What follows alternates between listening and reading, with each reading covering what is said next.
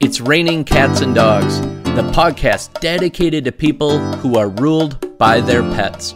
I'm Joel Bartseth, and Queen Freya, she doesn't just rule our castle, she rules our entire kingdom. She's been kind enough to let me be your host. On behalf of Steve's Real Food, thank you for joining.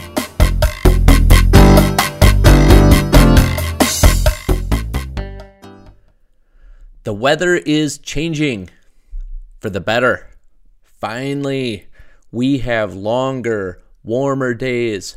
Spring is here, and spring equals activities. Our dogs are the big beneficiaries of this because, well, at least this is true for those of us in the snowy parts of America, we can now go on longer walks. We can get the bikes out. Do you have one of those attachments to your bike so your dog can jog next to you? We do. Bimmy loves it. Although she sometimes forgets. What she decides to do affects the driver of the bike as well. So we are working on her decision making, especially those decisions to abruptly stop to smell interesting things. But it's getting better. Today's podcast is a shout out to spring activities and the impact they make on our dogs and cats. Let's start in the yard. We have walnut trees, black walnuts, and over a dozen of them. It's a difficult choice to fence in a yard with black walnut trees for Bimmy because they are dangerous to dogs. If she eats one, and she absolutely will if given the chance, I've caught her with several over the last year and have had to take them out of her mouth, she can get major gastrointestinal upset. It happened once already, and it was a scary night. Eventually, she vomited up pieces of the nut, and that's how we knew the cause of her illness. But one of the problems I have is I know too much. I get a lot of information in this industry, and I know that if the husks of black walnuts sit on the ground after falling and they get wet, they will mold. Moldy walnut husks become way more dangerous than just gastrointestinal upset. They become toxic. They can cause seizures and lots of other serious effects. So here we are at our house with tall, awesome-looking walnut trees, most over 70 feet tall, and a dog who can get very ill from them. So ever since Bimmy had her gastrointestinal night of no fun, as a family, we have had yard cleanup days, and they are frequent and they are thorough, picking up anything that resembles a walnut. And because I know all the hazards, I worry a lot and have days when I think to be perfect to her, we need to cut down about 10 of our over 70-foot tall walnut trees.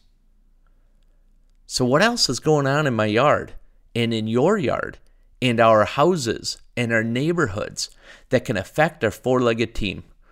Well, it's spring cleaning season. We have detergents, wood floor cleaners, fabric guards on carpet and couches. In addition to all of those cleaning supplies, we use diffusers to clean the air.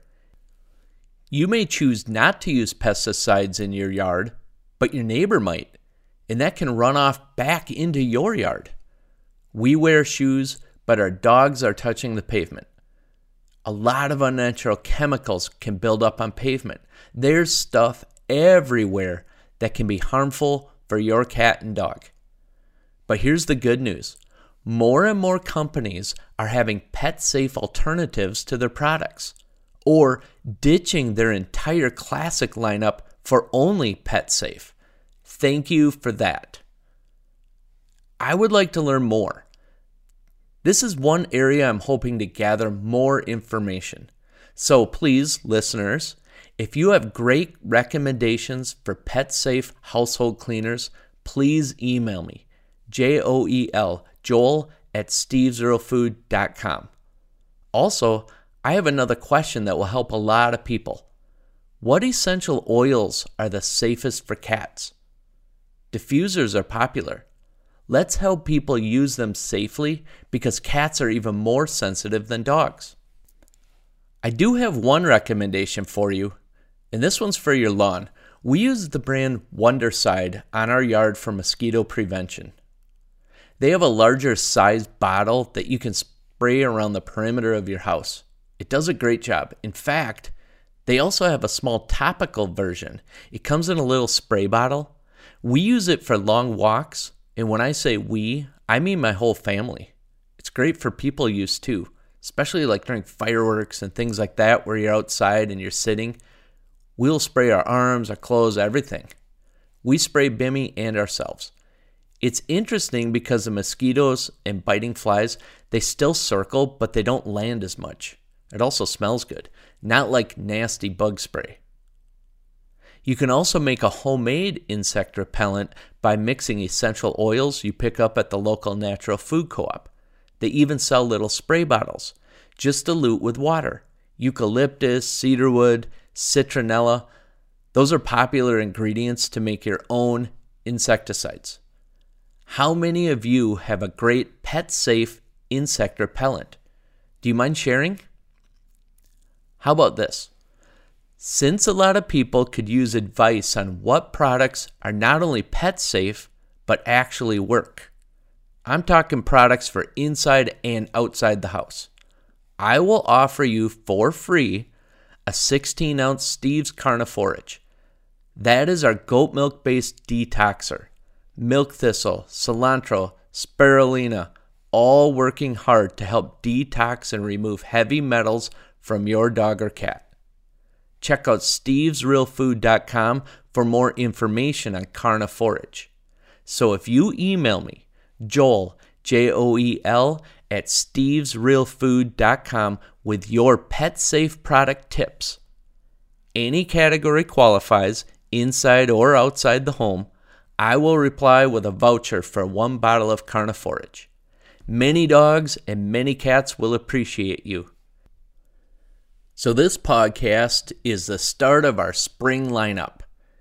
Coming up next week, we are going to discuss what to do about seasonal allergies and how we can help through food and different tips we can make for that. After that, part 3, that's going to be thunderstorms, fireworks. We're getting into that season and how we can help with that anxiety that goes with that as well. We'll have some special guests too. Thank you so much. Make sure today is awesome.